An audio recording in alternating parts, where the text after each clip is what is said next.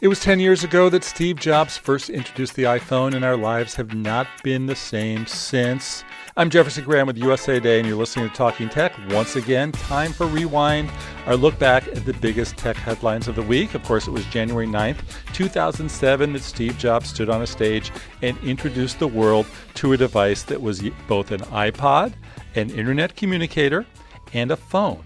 Since then, over 1 billion iPhones have been sold. Apple sells about 200 million of these things a year, and 3/4 of their revenues all come from the iPhone. Quite a big change for a company that used to be called Apple Computer. In other tech news, YouTube announced a way to contact your favorite performer for a fee. Super Chat launches at the end of the month and lets fans pay money to send direct messages to their favorites. Performers get a cut of the action. Just to let you know, anyone can message me anytime and I won't charge you a dime.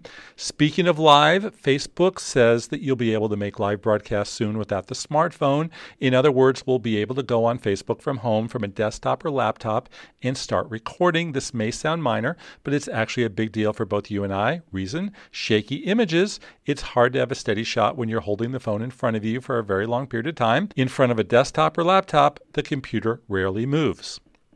Yahoo, the beleaguered former tech giant, announced some big changes this week. CEO Marissa Mayer said she will resign, and the firm will change its name to Alibaba if the $4.8 billion Verizon takeover gets the go-ahead.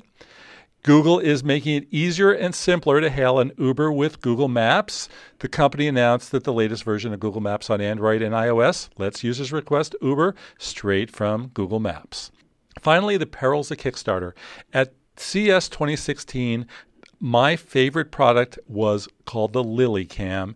It was a drone. It was a flying camera. It was too good to be true. You didn't have to know how to operate it. You just put it in your hands, threw it in the air, and it would automatically follow you.